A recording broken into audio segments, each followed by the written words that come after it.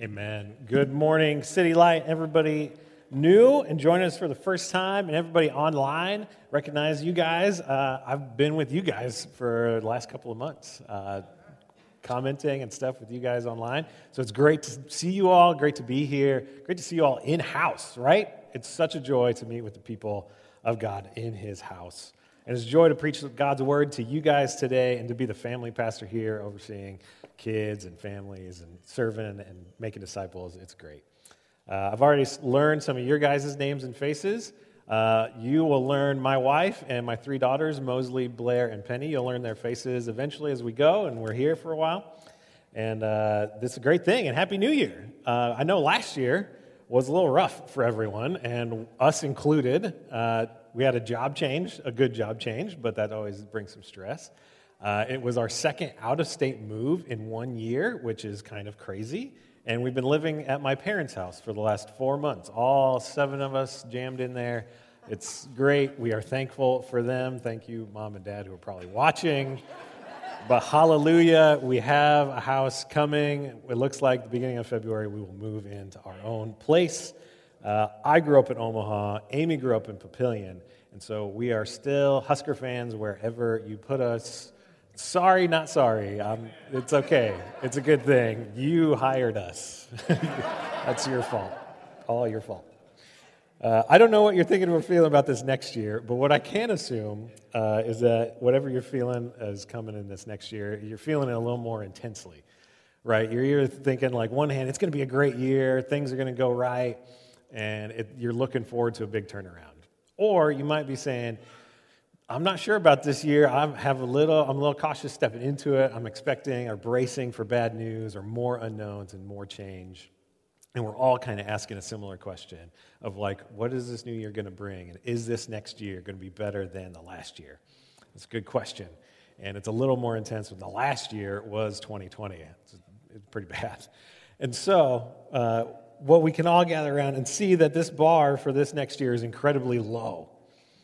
And, I mean, good, you're laughing at things already. This is good. All right, we're doing good.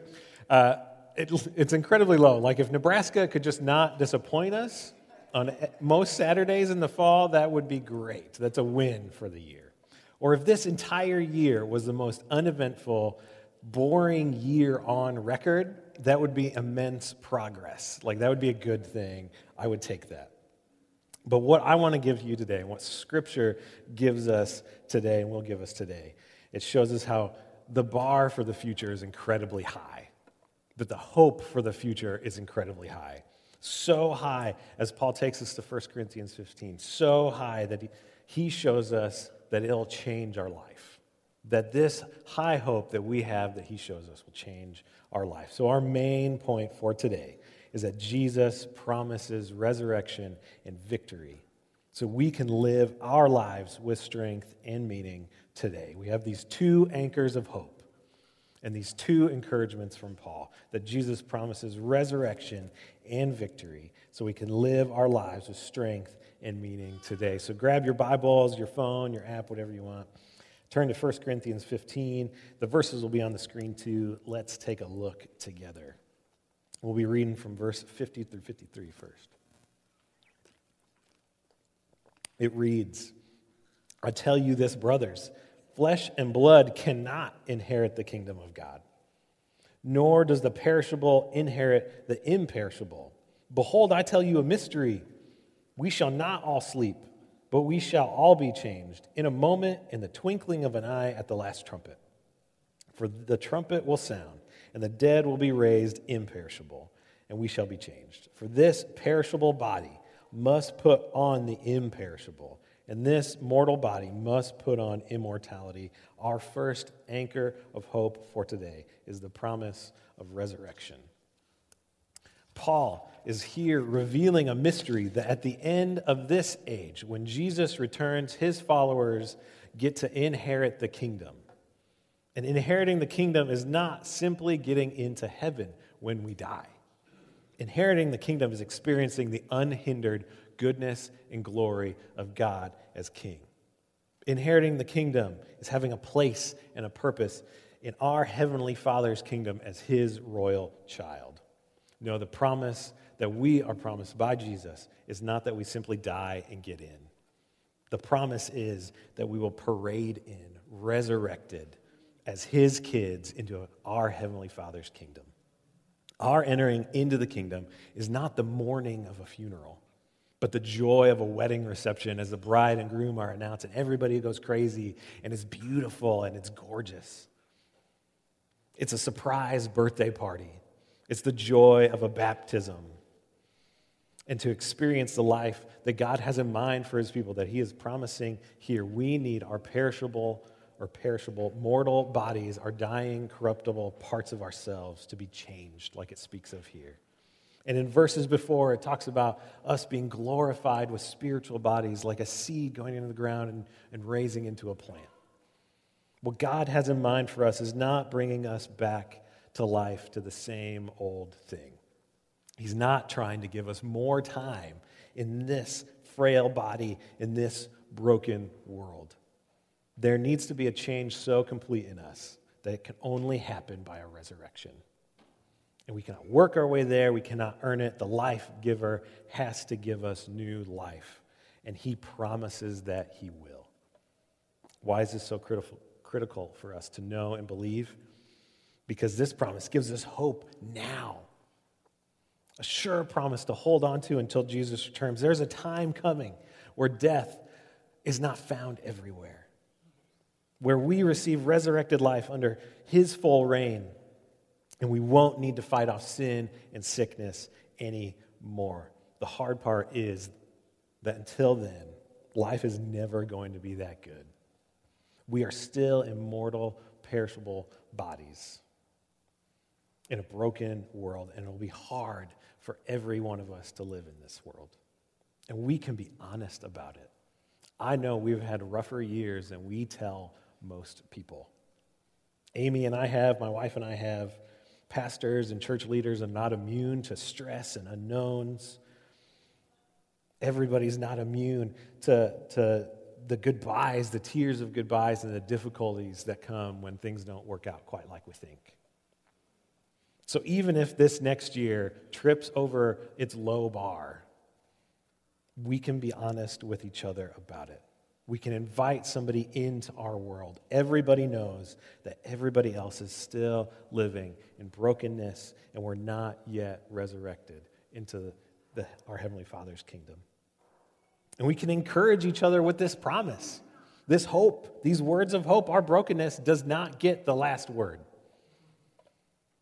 Through a resurrection, followers of Jesus will be made new and whole and enter into God's kingdom. And this is good news promised by God through faith in Jesus Christ. This is the hope that we cling to, and it is so sure that Paul doesn't even bring himself to say that people die. He just says they're sleeping. They're taking a nap. Jesus says this about a little girl that he resurrects. It's so sure that we can cling to it. It is so sure that we have our resurrection rain check for when he returns. This is our first anchor of hope, that Jesus promises us resurrection into his kingdom. Let's look on our second hope, because Jesus promises resurrection and victory so we can live our lives with strength and meaning today. Read with me 1 Corinthians 15, 54 through 57. When the perishable puts on the imperishable, and the mortal puts on immortality, then shall come to pass the saying that is written, death is swallowed up in victory. O death, where is your victory? O death, where is your sting? The sting of death is sin, and the power of sin is the law. But thanks be to God who gives us the victory through our Lord Jesus Christ. Our second anchor of hope is the promise of victory. God is simply not trying to give us more time or infinite time in this frail body. He is promising to destroy death. And death in these verses goes beyond simply our bodies failing to beat, breathe, or think. It goes into so much more, and Paul clues us in with two Old Testament quotes. The first quote is the first line from Isaiah 25:8. Let me read the whole verse to you. He will swallow up death forever. That's our quote. And the Lord will wipe away tears from all faces, and the reproach of his people he will take away from all the earth. For the Lord has spoken. So death includes everything that truly makes us cry tears of sadness. The loss of loved ones, the abuse inflicted on kids and adults, loneliness, hopelessness, all of that is a part of death, and it will be wiped away. Like the tears Amy and I cried when we had our miscarriage a few years ago. Or the tears we cried this last March when we lost a longtime mentor of ours to a fast-moving cancer. Wiped away. Death also includes everything that brings reproach, everything that we can be called out on, everything that brings shame, disgrace, or guilt. For some, this shame is falling to temptation, being caught or called out, looking at that website again, blowing up in anger again. Every failure, every foolish or evil thing that could be pinned on us because of our sinfulness is a part of death. And this is saying that it is gone, defeated, tears wiped away, sin forgiven, swallowed up in his victory. To help us grasp and feel how complete this victory is, Paul quotes Hosea 13:14 in the next two lines. The whole verse reads, I shall ransom them from the power of Sheol. I shall redeem them from death. O death, where are your plagues? O death, where is your sting? Compassion is hidden from my eyes. Death is so thoroughly defeated by the Lord that he mocks it with a compassionless, cold stare. These questions are not here to get answered. They're here to emphasize death's defeat and how the Lord biblically and righteously trash talks it. Its claim to fame has vanished. Death's effects can no longer be found. Hallelujah. Paul continues on the next line. He shows us that the sting of death, all this sadness and reproach, is experienced in our lives through the effects of our own sin and the sin of others. It's like necrosis, where you're still living, but something happens to your living tissue that causes it to die prematurely. Don't Google it. It's gross, literally gross. Eric gave me feedback on this sermon, looked it up, and regrets it. It's bad. It's debilitating. It leaves people's bodies marred. You are still living, but that part of your body is dying. And this is sin effect. This is what sin's effect on us in our lives right now. Because as we live, sin kills us. It kills joy, it kills peace, it brings tears and shame. The power of sin is the law, because the law holds us guilty. It shows us what sin is, how bad it is, commands us away from it, and when we break it, it holds us guilty. It's like Adam and Eve. They had one law. One. Don't eat of that tree. They break it. They're held guilty. The curse of sin, the curse of death is applied to them because of the law. The power of sin is in the law because it declares us guilty. It cannot save. We need victory. The opposite of the kind of death spoken here is not more life, more time. It is the victory of Jesus. Jesus died on the cross and rose again and left a tomb empty to bring us this victory. Thanks be to God, like the scriptures say. And his word says that he is gifting it to us, present tense, from the Greek and back. This is for now. Even though total victory in the future feels far away, this is for now. And one way we can live in this victory now is through repentance. Repentance is the fancy word for when we realize that what we are doing is sin and say no more. We confess it for forgiveness and help, and we seek to change. And even the smallest step of repentance is tasting the victory of Christ. Every time we rethink what we're doing, every time we recognize the sin that is bringing death to us, every time we seek to change, every time this happens, We are experiencing Christ's victory because we are no longer enslaved to sin. O death, where is your sting? I'm going to call out greatness in Doug and Eric. I've only been here a few months, but I can see it. We have a pastor's meeting every Wednesday, and on a recent Wednesday, we talked about this stuff, about us confessing and repenting to each other. It's not a shame thing, but we are confessing about how sometimes we don't love our wives that well. And we prayed with each other, encouraged each other. That is us. We're still trying to experience the victory in Christ over sin. We don't want it to ruin our lives or the lives of our family. Many of you are taking steps of repentance. I've had conversations in the past weeks with people that are stepping into repentance, either for the first time or ongoing. One conversation I had was a guy that had an idol of work and was putting his work above God, and helped him take steps of repentance, to see it and to call it out and experience victory in Christ. I've helped other people in the past weeks take their first steps into repentance over sexual sin. I've helped other people in the past in a years-long battle with it, but come to see their life changed, to see repentance and the victory of Christ permeate their life. For some, repentance is a brand new thing. It can be daunting and scary, and we're unsure of what's going to happen. But no, that is not meant to bring sadness and shame. It's meant to pull you away from it. For others, this is not new, but our sin can be hard to even identify. We get used to having a sin struggle. And for both groups, I want to encourage you to not let it be like an old injury you just take some Advil to numb, or take a few hours of Netflix to forget. Get rid of it. Repent. Ask a brother or sister to help identify it. Ask God to help you see it, for the Holy Spirit to speak to you to see it so you can repent and get rid of it. Christ has gifted us this victory so that we can step into repentance without shame, but confidence in Him. This promise of victory is our second anchor of hope, because Jesus promises resurrection and He promises victory so we can live our lives now with strength and meaning.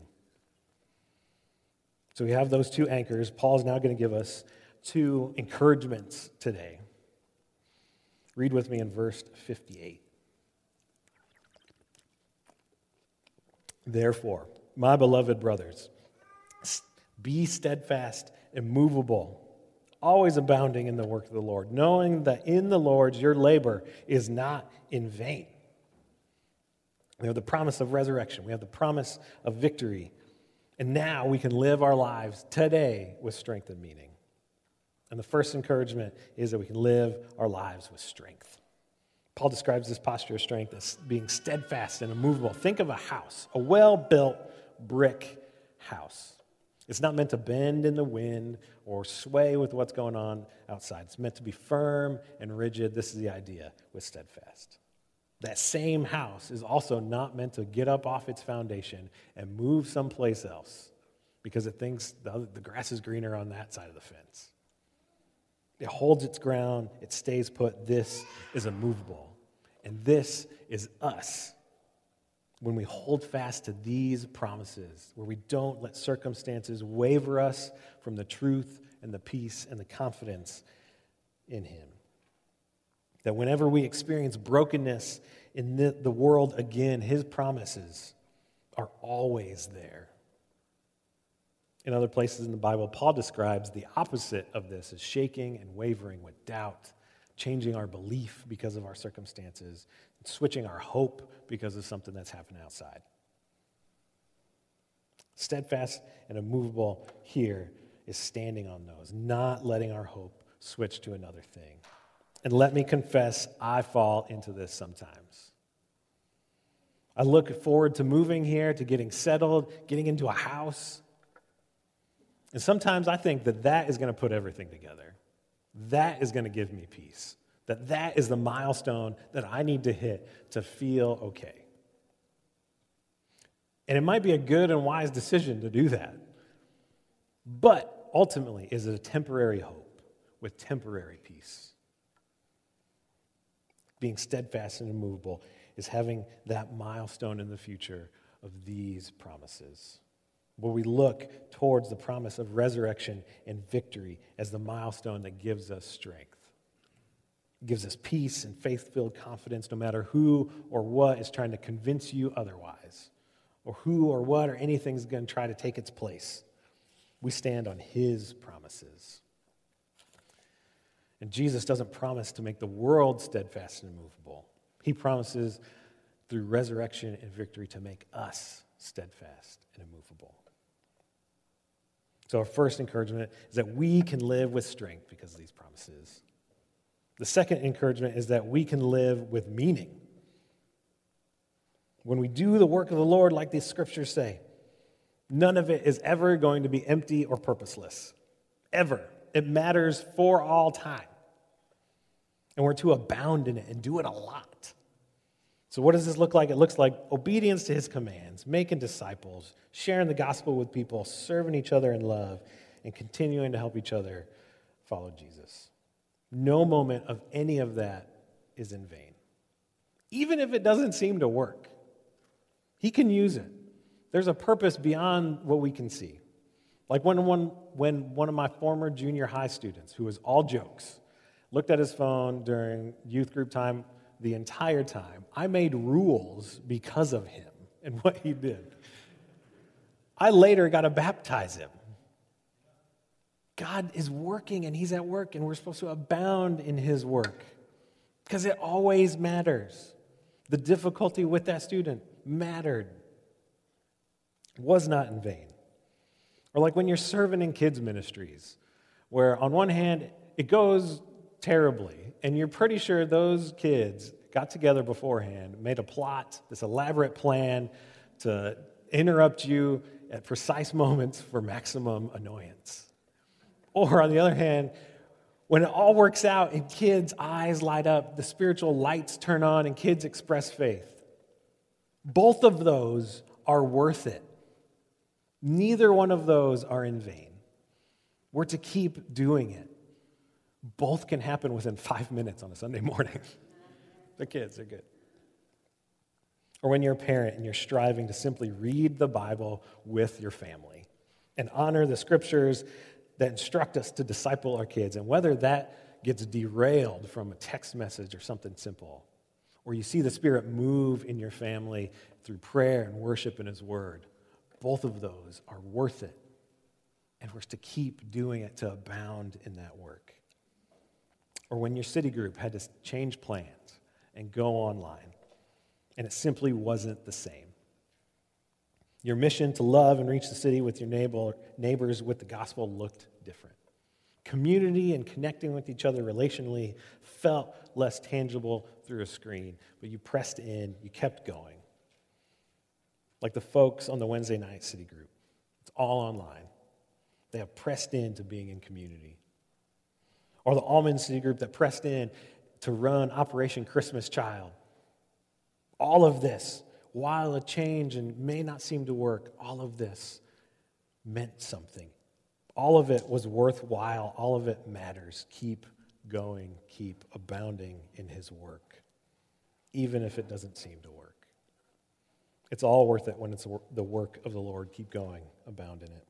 So let's be honest. You and I are both going to wear sweatpants to video meetings for most of 2021. It's practically an art form now. I am not sorry that I do that. But our hope for the future is that Jesus promises resurrection and victory so that we can live our lives with strength and meaning today. We can stand now, steadfast and immovable, and do the works that will still matter when he comes back. Let me pray for us to this end. Heavenly Father, your word promises us resurrection and victory to enter into your kingdom. Father, that you will defeat death. And then we can experience that through Jesus. Father, would you plant these things in our hearts? Would you help us to grasp a hold of these anchors of hope in our life so that we can be steadfast and immovable? Our hope won't change from you.